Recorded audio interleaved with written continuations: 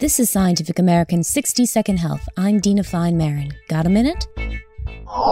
Flu vaccination is proving itself among Connecticut's tots.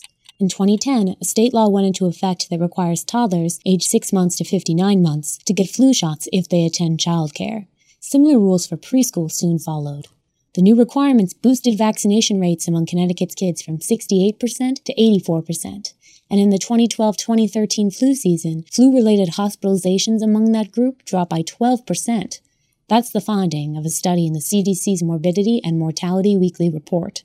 The state had the biggest drop in flu hospitalizations of kids aged 4 and younger of 11 areas evaluated by the CDC.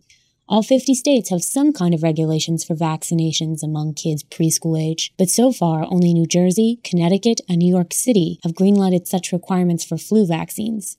With the flu shot apparently keeping so many kids out of the hospital, perhaps the other 48 states may consider it time to examine their own policies.